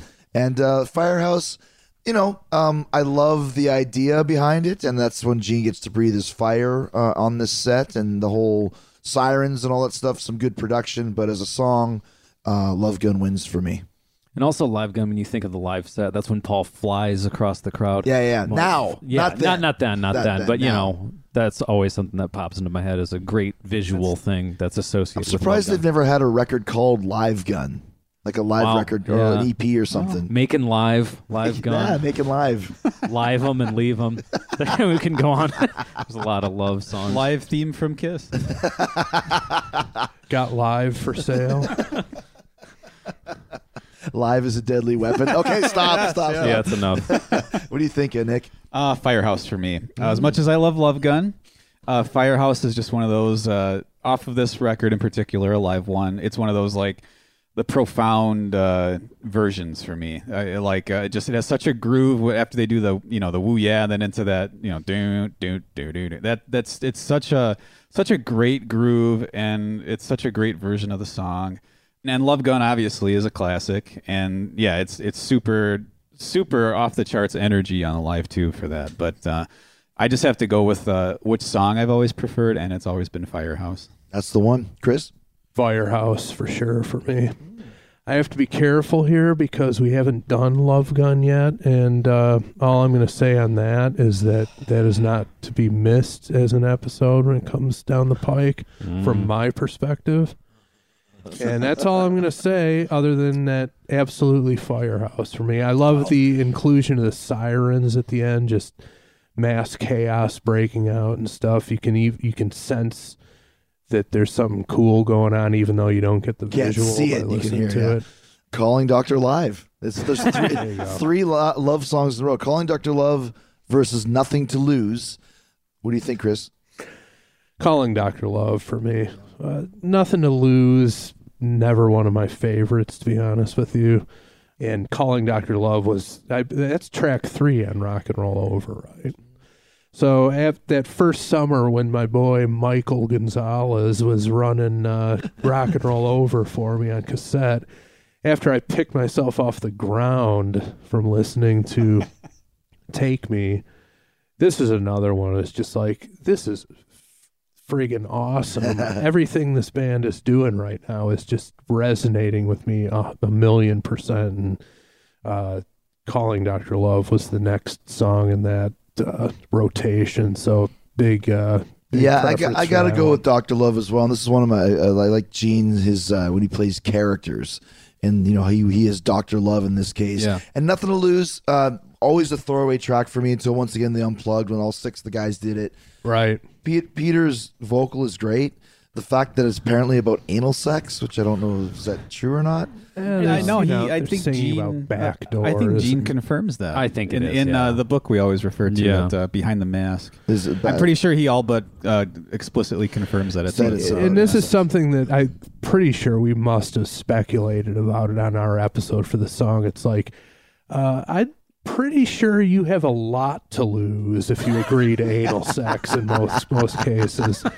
If nothing else, the bodily elasticity you were born with, and try to keep it clinical and polite. But that's just one entry on the list. There's a lot you have to lose. Talk about Dr. Love over here. He's got a whole physical going on. What do you think, Nick? I'm going to go with Dr. Love on this one. Thing that I love about this version, as opposed to the studio version, is the falsetto Dr. Love backups during the chorus from Paul. It's and I mean I realize I think it was Gene and Paul did falsetto in the studio to try to sound like women, I guess. Oh, really? I remember reading that somewhere. But on this one, it sounds a little like more gravelly. I don't know about gravelly, but it's a little bit. There's more energy behind it because they sound almost tired when they're doing that falsetto part on the studio version. But this one, it's high energy. The song's a lot faster. I think it sounds great. I think Gene's got some. He's got some great little variances on the way he sings the lead vocal. That's definitely not to say that I don't really like that version of Nothing to Lose on Alive One. I love when Peter uses his name when he says, I think it's "Shake It One Time" for Peter, or something like. There's "Shake It One Time" for the Catman. But I think he says Pete on Pete or Peter on one of them. Oh, okay. If I'm wrong, it's a different version. But he's still referring to himself because it's either Peter. He says the Catman. "Shake It One Yeah. Time" for the Catman. I'm pretty sure he uses his first name in one of those. Which is one of your guys' things. It's always cool to hear the name of a guy, or a good mama, or like pick up that guitar, CC, and talk to me. Yeah. Oh yeah. Talking These to are your things boys in the that band. we contend are missing from rock and roll today. That's and right. It's one of the reasons why rock is in the state it's in today. We need these things brought back in. So if you're one of the famous rockers that Mr. Jericho hangs out with on the regular, listen to our podcast. We'll steer you in the right direction. We have some advice and for you. hopefully bring the entire rock genre back up to the top where it needs to be. That's the formula. What do you think? I love Peter's vocal on Nothing to Lose, but the song is it's not as good as Calling Dr. Love. So I go with Dr. Love, and also Paul's introduction again. We have to mention those whenever there's You're a good right. one. Oh, that's But right. the rock and roll pneumonia. Yeah, everyone's. It's pneumonia the way He says it. pneumonia, but it's like with a weird, New York accent. I know everybody's hot. Everybody's got rock and roll pneumonia. So let's call out Dr. Love. That's one of the all-time greats. That's a heavy ass riff too. Oh, when you think yeah. about it. Now Christine 16, not a heavy ass riff versus "Come On and Love Me." To me, no contest whatsoever. "Come On and Love Me," one of the best riffs. Great weird lyrics. She's a dancer, incredible. romance. I'm a Capricorn and she's a Cancer. Maybe the How- best ever. Yeah. Potentially. Come On and Love Me, my all-time favorite Kiss song. Your all-time Absolutely, favorite, really? number one. And, Wow. it's largely because of the lyrics. Is there anything more 70s than to invoke zodiac signs? So, I mean, back in the day, you'd see those holographic bumper stickers on cars with the guy's zodiac sign. Scorpio. And it's like, oh, if I'm compatible with the Scorpio, I'm going to go that guy, And it's like... But you're right, though, and I'll even compound that upon, is there anything more 70s than having your picture in a music magazine? Yeah, Which barely exactly. exists anymore either, so it's a double whammy there. Yeah, definitely. A great solo. I just love Come On and Love Me. Chris obviously loves it. Yep. Jones Brothers. Come On and Love Me, for sure. Yeah. Christine 16. Way better. and then Paul's intro. Come on, love me. Yeah. It's like, Come on and love me. you can't wait to tear into that song. And who can blame him? It's great. Nick? Let me hide behind the furniture. Oh, no. For God's Tell you sake. mine. JBBS coming at you. I like. Well, I love this version of Christine 16. I'm going to go with Christine 16 and be in the probably overwhelming minority here. But everything about that version, just how booming Gene's bass is in the beginning, Boom, boom. and the vocal performance. I mean, it's a great version of that song. And I mean, Come On and Love Me. I mean, this is another one where it's close. It's not that I can say anything negative, especially about this version of Come On and Love Me. But just for me, for what I have listened to more and enjoyed more, I would go with Christine. And this is the second in the trilogy of Gene the Pedophile songs that starts with Going Blind, continues with Christine 16, and ends with Domino, which we discussed at length. Yeah. Which covers pretty much almost the entire viable career of Kiss as a recording entity. Now, if anybody need to come here tonight to have a good time, please get out! Okay, so then it gets to one of the this is actually a coincidence how it worked out. It's the Battle of the Ace tunes, Shock Me versus Parasite. And even though Ace didn't sing Parasite, we all know that he wrote it. Wow. I can't do this. This is a hard one. This is the first one that's really hard for me. I can't even do this. Anybody want to tackle I'll it first? tackle it first. Just for me, it's Parasite. It's just heavier. I mean, it's great with Ace finally singing, and of course the guitar solo. There isn't a guitar solo really on Live One. There's a little bit in, She At the end of She, Yeah. okay, which is the next but it's tune. very short. It's not like this one on Live 2. But for me, just Parasite simply because it's heavier. I noticed that there's a little bit of a mess up in the riff. This is a real nerdy thing. If you guys listen to Parasite, it goes like there's a little like they kind of screwed up the riff a bit. So there you go. Check it out when you guys listen to this later. Anybody else want to tackle it? I want to go with Shock Me. Okay. because it's, the first time you hear Ace singing other than the studio version, but, he doesn't sing at all on a live. Mm-hmm. Good call. And it's cool to hear him sing. I like the song better, which I don't want to get anything thrown at me from the other side of the room for saying that, but yeah, I love it. It's great. And, we got a little surprise for you tonight. Gonna turn the microphone over to Ace Frehley. Yeah. That's exciting to hear. Yeah. And also, there's a great breakdown right before the solo. That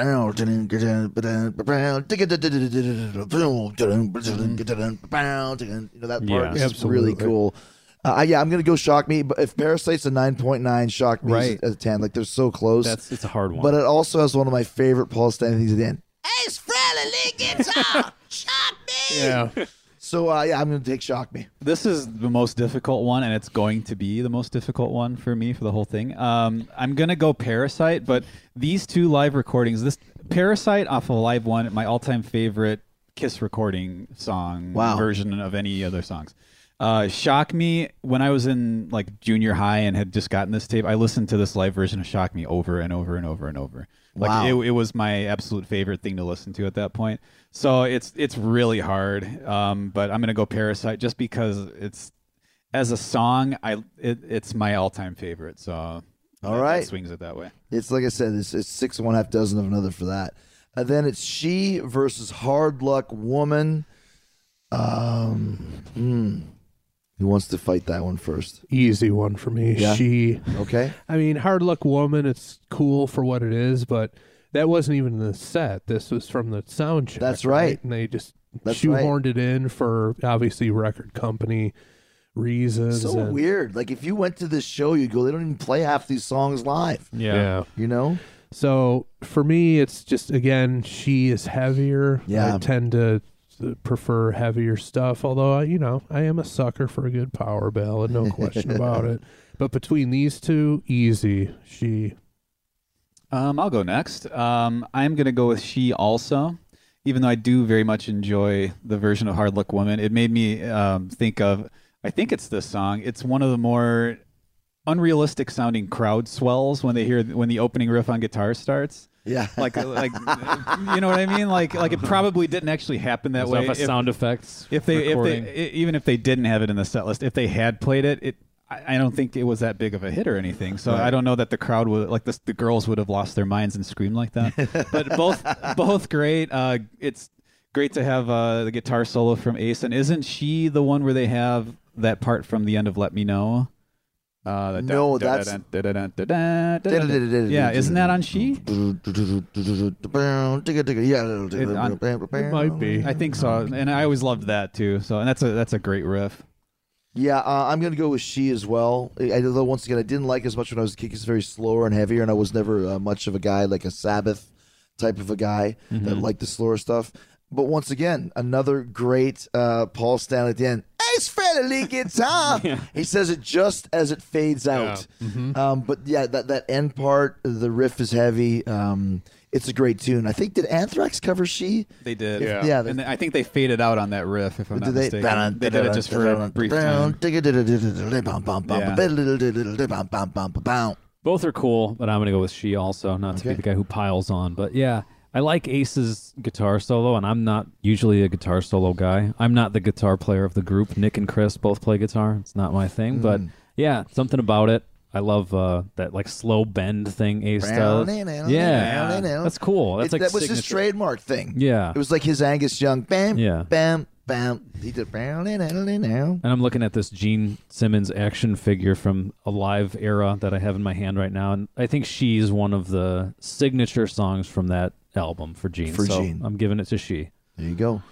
That leads us to, I think, another song that wasn't ever played live, Tomorrow and Tonight versus Watching You. I'll take this one. I'm going to go Tomorrow and Tonight. I always kind of liked, just kind of like CJBS right there. A little frivolous type of thing. I don't know. It's a song you could just drink a beer to and look at chicks. All toe tapper, right? A little toe tapper, yeah. Although Watching You is pretty badass too, that I'm thinking about. But I'm sticking with it. Tomorrow and Tonight. I'll go Watching You. It's a really great song, and one of the versions that I actually think in my head is Alive 3, because that was a pretty good surprise track that they threw on there. You That's wouldn't, right. You wouldn't That expect. was awesome. That was When a- that was a- lineup did that. Yeah, that's a good point. But the one on Live One is great too. And I have to say, I really like Tomorrow and Tonight, but I'm going to go Watching You. And Tomorrow and Tonight is basically, if I'm not mistaken, I think I read in the book that we reference, it's basically Rock and Roll All Night Part 2. They were going for that again. Gotcha. Watching You, to me, the part I don't like is like bam bam because You don't like that? felt kind of boring to me.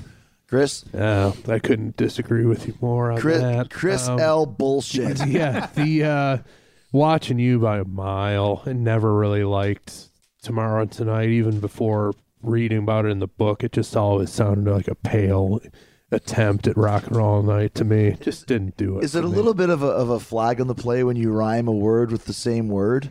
Tomorrow and tonight we can rock all day, we can roll all night. I mean that's lazy. Yeah, it's a little lazy, but just the song in general never did it for me. Watching You is in my top 10, might even be in my top 5. Wow. That song rules, and that the Winterland performance of that song from Kissology Volume 1 is probably my favorite Kiss performance of all time. Of all time. They were on fire, menacing, awesome, love it. So, Right? I agree with you, Chris, on the Winterland version, but if we're taking the visual out of it, I'm going to go with Tomorrow and Tonight. If we were watching Winterland version of Watching You versus they didn't even really do Tomorrow and Never, Tonight, but ever. yeah, but that might change things. But just listening to the two, which is what we're analyzing here, comparing those in a grudge match, I'm going with Tomorrow and Tonight. It's more of a pop tune, like Tooge over here said, but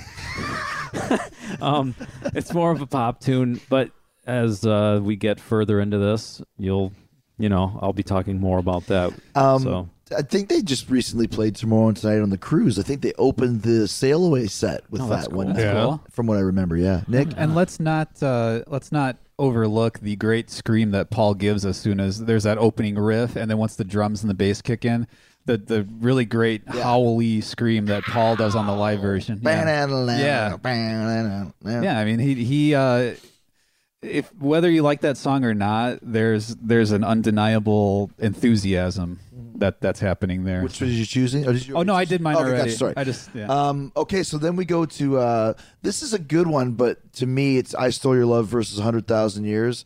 I'll kick it off. This song and the next one, which we'll get to, are probably my two favorite Kiss songs of all time live. 100,000 Years. I love the riff, Paul's vocal, the drum solo, the rap, which our drummer Frank can do to a T, by the way. He actually does it for money. You bet Frank $10. He does everything. He's like, oh, yeah. And I forgot the white people over there neither. So 100,000 Years, although I love I Stole Your Love. They opened with that on the Hot in the Shade tour, which was a great opener. It wasn't Detroit Rock City, but it was pretty close. Once again, 9.9 and 10, but I think 100,000 Years is one of my favorite all-time live Kiss songs out of these two records. I'll go next. I am going to go with 100,000 Years just barely because I Stole Your Love on this. It opens up record number 2, side C, yeah. whatever you C, call it. yeah. And there's just from that first hit and then the riff comes in. It's like they're different sides of what Kiss does, because that one, I Stole Your Love, is like just a direct powerhouse song that just they plow through. While 100,000 Years, you've got like these breakdowns and the raps and the drum solo and all that stuff and like the phasing on the drums. But what puts it over the top for me is I remember being pretty small and we had that record and I was listening to this on like a Fisher-Price record player. And when it gets to that point where there's that guitar lead, that that part gave me goosebumps. And 100,000 Years? Yeah. Bandit, great solo, yeah. When that lead part comes on, yeah, and it's still when I hear it, when I hear that particular version with those chords behind it, those like weird dissonant chords, and that lead, that right there is just that's I like a can air musical. guitar that lead perfectly. How much you want to bet? I got it. $5 here. Chris? Oh, Nick or Andy? I'm going to go with I Stole Your Love. Okay. Good man. 100,000 Years is a little bit more prog in a way. It's very 70s live album where there was always one track that was like 15 minutes long, and this is the one, yeah. Yeah, and I like the faster, shorter, direct song. So I'm going to go with I Stole Your Love. Yeah, and for me, it's all about the matchup, the head-to-head. Yep. You got to make tough decisions, but I Stole Your Love takes it. That's another top 5 Kiss song for me. And just the guitars are red hot on that cut. It's a great tune. They are loud. They are on the brink of feedback to the whole thing. The lyrics are great. The I'm something different, ain't like the rest. I mean, that is just so great. Find out you're failing your test. The lyrics are outstanding. And if you've ever seen the Ernie Ball string theory videos where the electric guitar string company has like artists talking about stuff, they did a Paul Stanley episode, and he just starts playing that riff, and I'm getting chills just so talking great. About it. And don't talk to me about Kiss not being able to play their instruments or write good songs. You're wrong on both counts based on I Stole Your Love alone.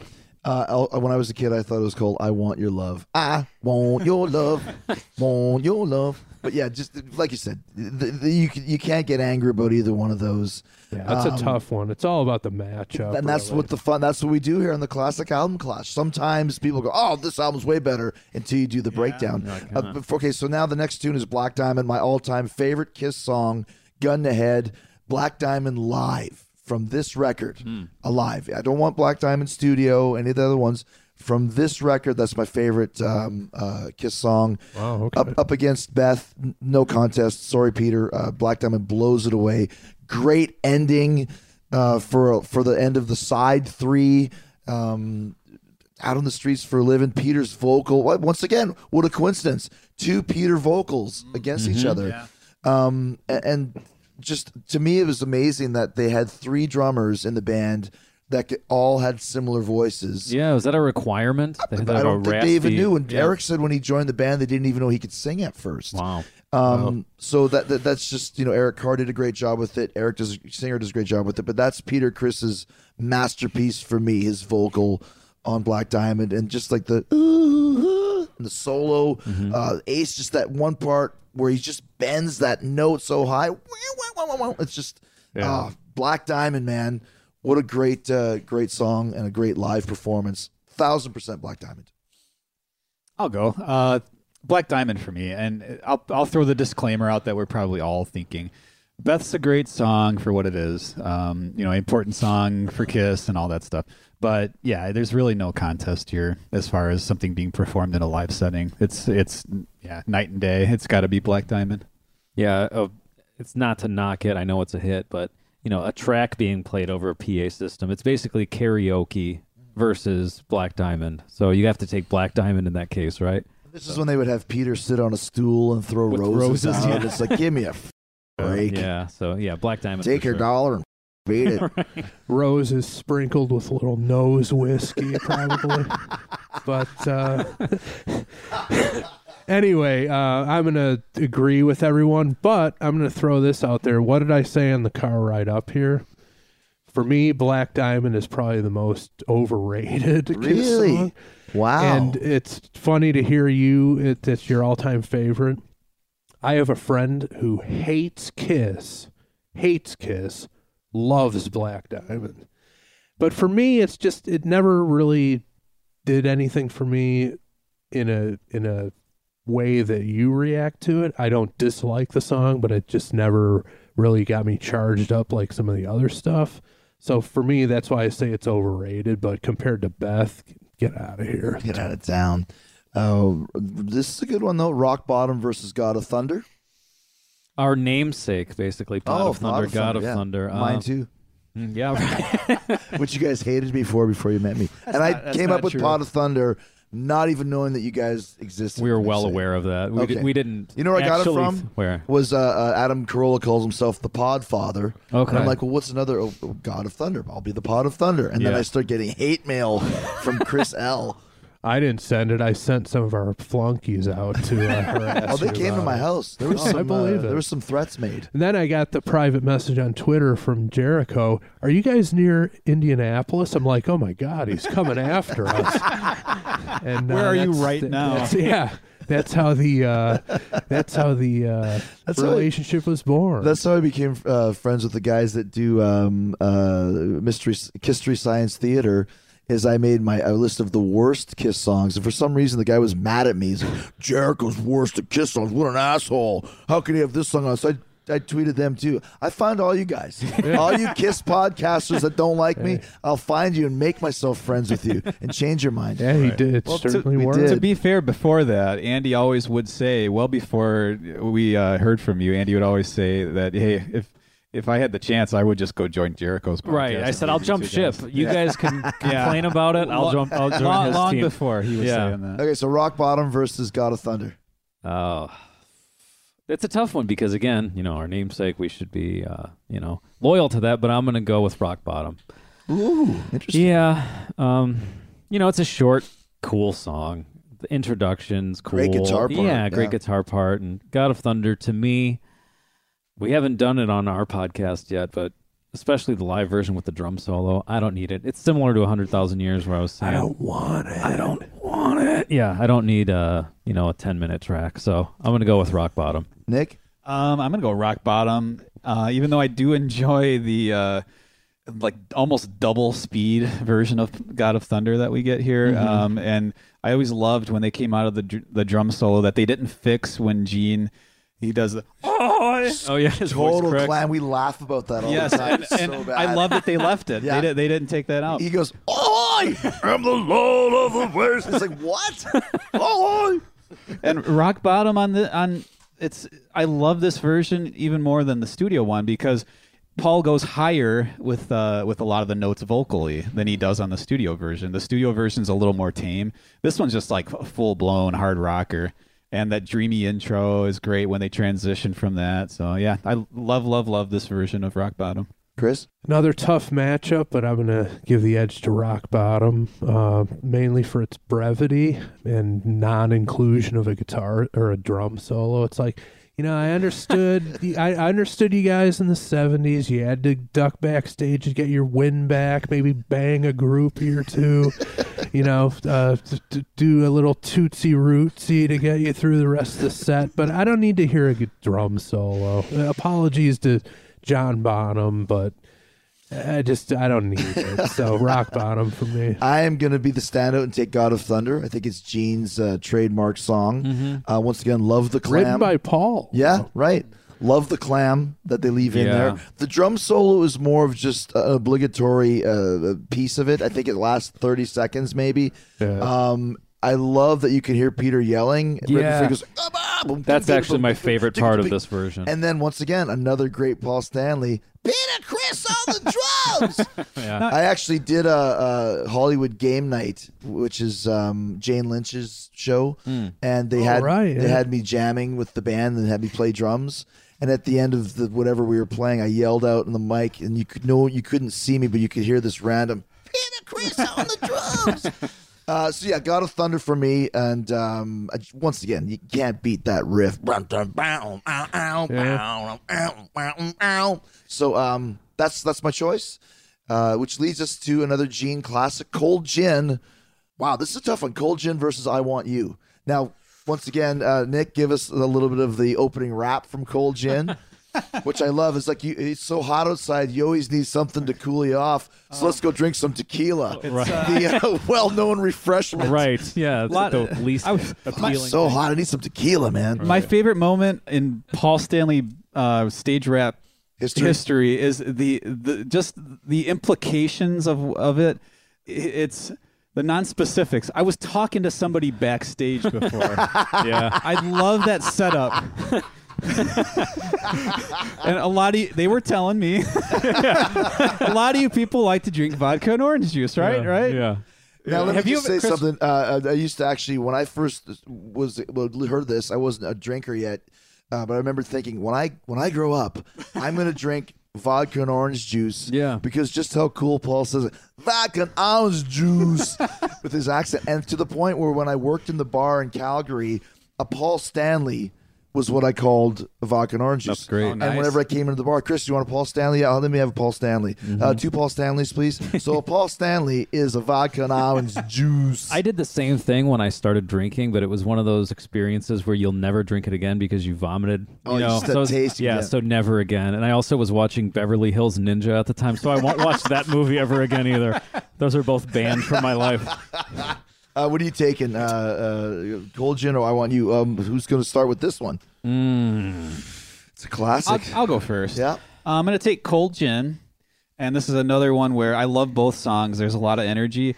That breakdown, instrumental breakdown in the middle of Cold Gin, that's another goosebump moment for me when they get into that dun-dun, dun-dun, dun-dun, dun-dun, dun-dun, dun-dun. Yeah. That's another goosebump moment for me. And this is just my personal experience here, but the beginning of I Want You on this version, it gives me a little bit of anxiety.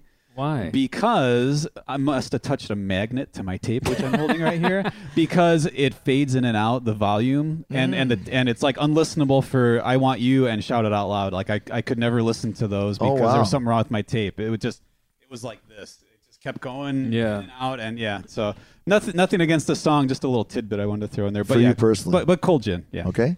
I'll go next. I'll take Cold Gin as well for all the reasons that you said. Once again, it was a great number in the Animalized set. It's still translated when Gene was out of makeup, which I think is why they stopped doing God of Thunder, because Gene has to be in makeup for that tune. Yeah. Also, I Want You is a good tune. The end sing-along is very kind of generic Paul Stanley. Whoa, whoa, whoa, whoa, whoa. Yeah. Like, it's just, it's one of the rare faux pas on a Kiss Live record where I think it's okay. But Cold Gin combined with that awesome rap is amazing. Yes. You know, we talked to someone backstage before, and the we need to get cooled off by a fine shot of tequila. Yeah, and the little with the Mexican stereotype in the back. right. Yeah, definitely Cold Gin for me, Chris. Yeah, I'm going to agree. Cold Gin. I think the live version, for the reasons you just said of I Want You, they actually made it worse in the studio version for me, which is unusual, especially just how hot the guitar sounded on a live too. You'd think you'd like it better. Cold Gin, I had dozens of Paul Stanleys on my bachelor party in Las Vegas during the Super Bowl where the Rams beat the Titans on that last minute play that didn't get in the Super Bowl, and that led to all manner of debauchery that night. Lots of Paul Stanleys. And but my favorite part of the rap is the there's only one thing that's gonna do it the way you want it. Yeah. And do it the way you want it. And which way is that? So Cold Gin. Cold Gin. Andy? I'm going to go with Cold Gin too. It's a clean sweep. And you're on the road with Fozzy. Have you ever had anyone backstage come up to you and let you know what people like to drink in each city? Well, I was talking to someone backstage before. Chris, here are the notes. Here are we've done our studies. Excuse me, sir. Can you tell me what people are into in this town? They love to drink. Really? Can you tell me more? Yeah, we need a list. Well, some of them like to drink tequila. Give me a top 3. I'll remember that. I want to share that with them to let them know I did. What else does he say? Tequila? Does he have another thing? Vodka and orange juice. And tequila. But there's only one thing that's going to do it the way you want. Well, then he said, take a taste of alcohol. Yeah, he's generic. Just generic, yeah. Now, this is a good battle. This might be the battle of the album. Although I know some of you guys don't like us. To the random person, Shout It Out Loud as a set closer versus Rock and Roll All Night as a set closer, even though it's not the set closer on Kiss Alive. Right. But Rock and Roll All Night versus Shout It Out Loud. Chris? I'm going to go Rock and Roll All Night. Andy will speak more to this, but again, Shout It Out Loud is kind of overrated for me. Never really blew my skirt up to a great extent. So in Rock and Roll All Night, while it's not something I really ever need to hear again, when I do hear it, I never shut it off. It's just a timeless classic. They needed to write an anthem. They stepped up to the plate and knocked it over the fence. So Rock and Roll All Night for me. Andy will also go with Rock and Roll All Night. And Chris mentioned the Shout It Out Loud thing. When we broke that song down on our podcast 3 or 4 years ago, I still get hate mail to this day. I think I got some today yes. about me shooting down Shout It Out Loud, saying that, in my opinion, it was a generic attempt at trying to write another hit, and it just comes across as being, I don't know, not authentic and too contrived. So that's what I think. And this version of Rock and Roll All Night is the version of Rock and Roll All Absolutely. Night. And if we want to talk about the importance of a specific song off of either of these albums, Rock and Roll All Night is the song that catapulted them to superstardom, because it wasn't a hit the first time they released it off of Dressed to Kill. They put this live album out with, I don't know if this is sort of rewritten history, but when you hear Kiss talk about it, nobody had high hopes for Alive. And, they put this out as a single. This was like live. their last chance. Yeah. It's right? like, Gene said, who buys live albums and who likes Kiss? Right. This isn't going to do well. And it's a double live album. This is going to be a flop, and that's the end of Kiss. But it turned out the exact opposite, and this was the single they released. So I think that I'm going to go with Rock and Roll Night because I love that if you listen to the version that's on Dressed to Kill, it reminds me of the version of I Want You to Want Me on whatever Cheap Trick record it's on. It doesn't come alive, no pun intended, until it was on Budokan. Yeah. It's faster. Right. It's a better song. And Rock and Roll Night with the Aces guitar solo, there's no guitar solo in the original. It's 2 Right. minutes and 25 seconds, and then it fades out. This adds that solo. It's got a great ending, the sing-along. It's Kiss's signature tune, man, Rock and Roll All Night, and the signature version of it. Shout Out Loud is cool, too, but it's not up to snuff, although I do like the fact that Paul says, call all your friends in the neighborhood, and then he yells out, hello! Call all your friends in the neighborhood, hello! I was going to bring that up when it got to me. Okay, actually. let's do No, that. I actually was, because that's a standout part of that. That's because the call got a little staticky at that point. Hello. Whoa, I don't hear you. Are you there? Rock and Roll All Night, it has to be. Shout It Out Loud is great. It's a pretty good version. But that's Rock and Roll All Night off of Alive is the definitive introductory track for somebody getting into Kiss. Yeah, Listen- what's Yes. Kiss? Here you go. There you go.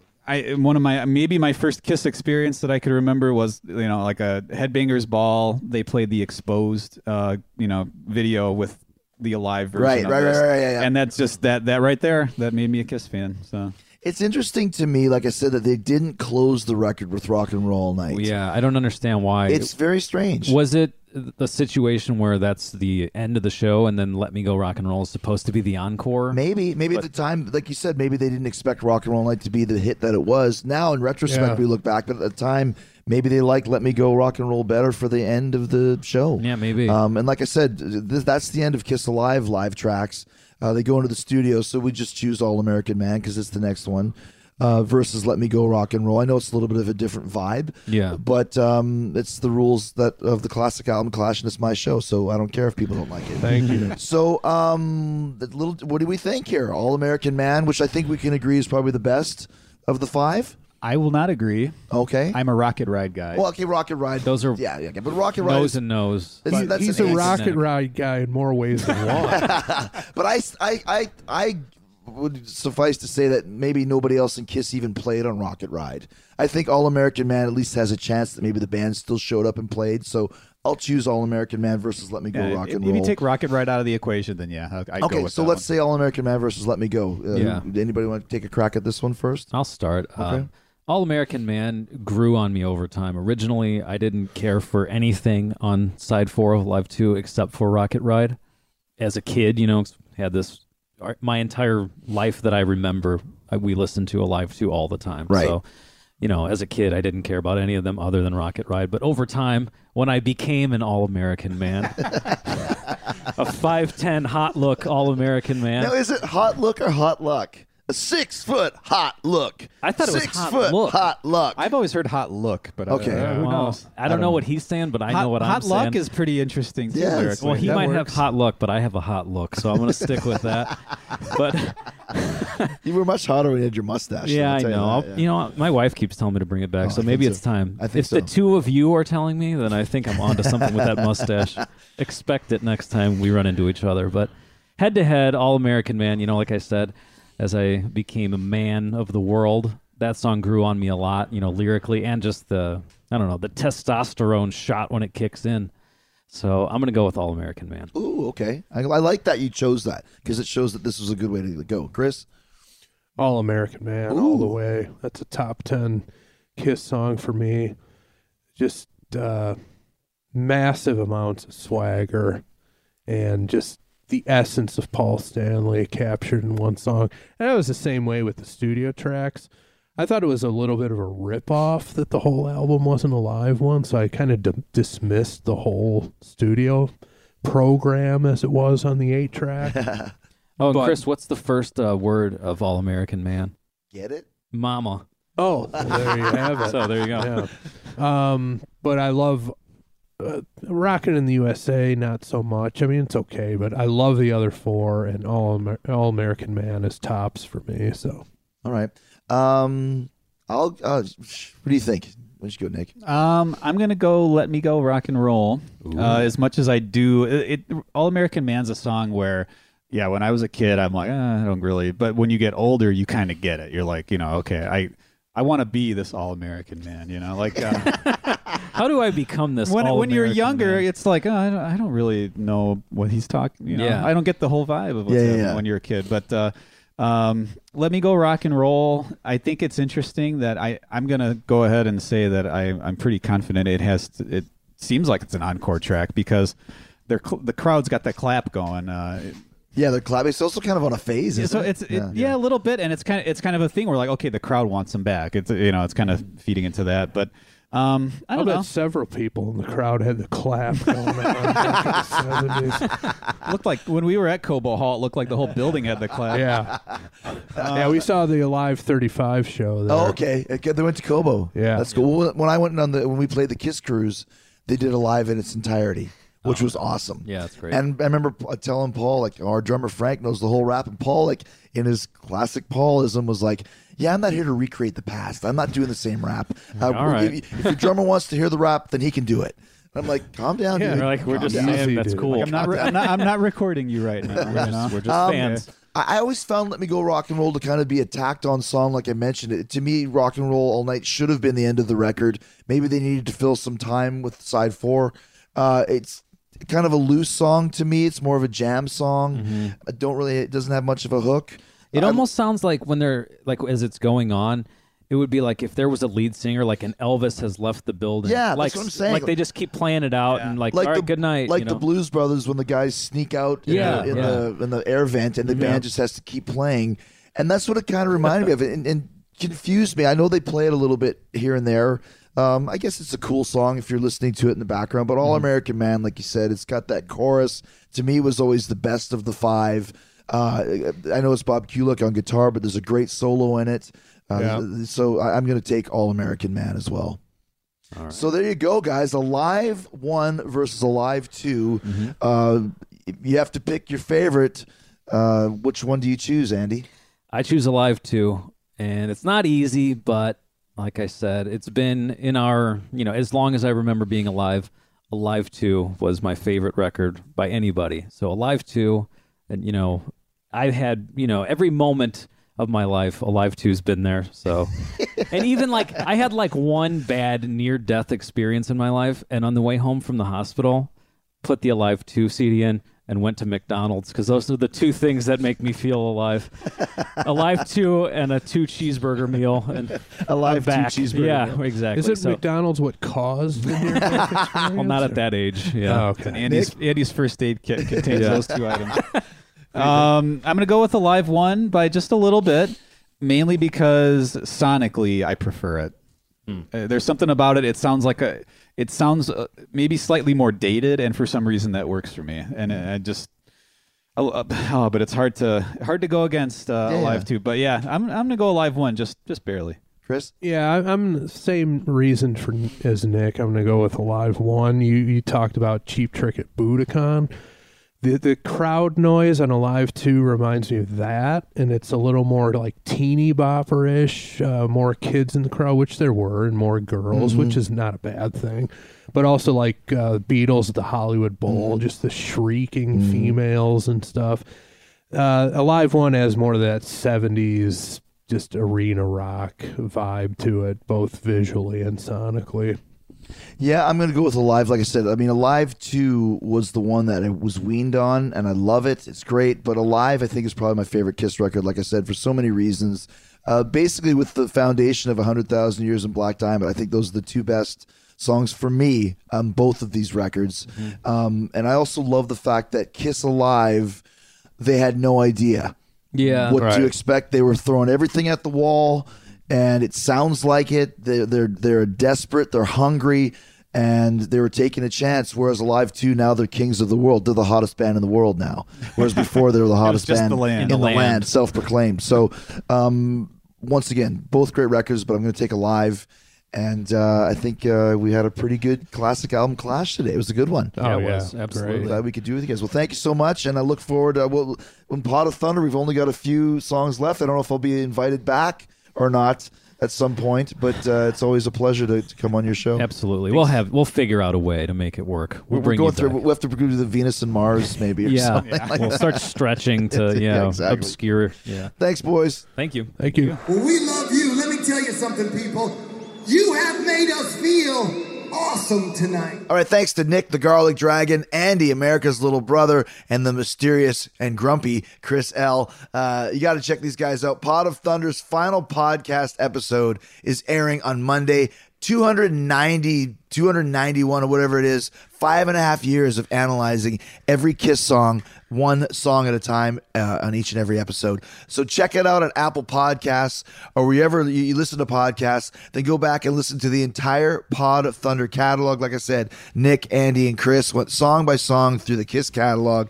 See what they had to say about your favorite or not so favorite Kiss songs. And like I said, stay tuned because I think there's going to be more Pod of Thunder upcoming after this last Kiss song. But thanks again to the guys from Pod of Thunder for doing one more Kiss episode with me right here in Talk is Jericho. Thanks for letting me use their name, the Pod of Thunder and Rock and Roll over here. The classic album clash continues. We've got a few more in the can. If you've got any suggestions, hit me up at Talk is Jericho and let me know what albums we can do. Remember the criteria is they have to be two separate albums by the same band, and they both have to have the same amount of tracks on them.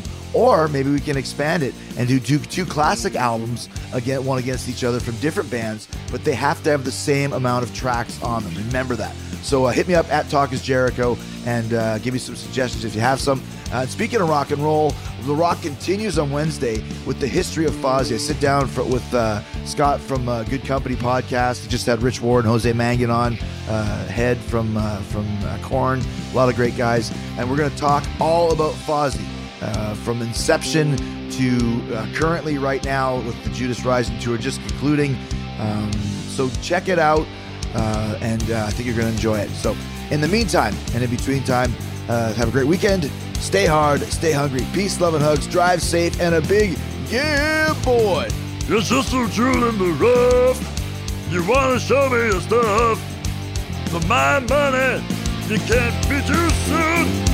No! Good night!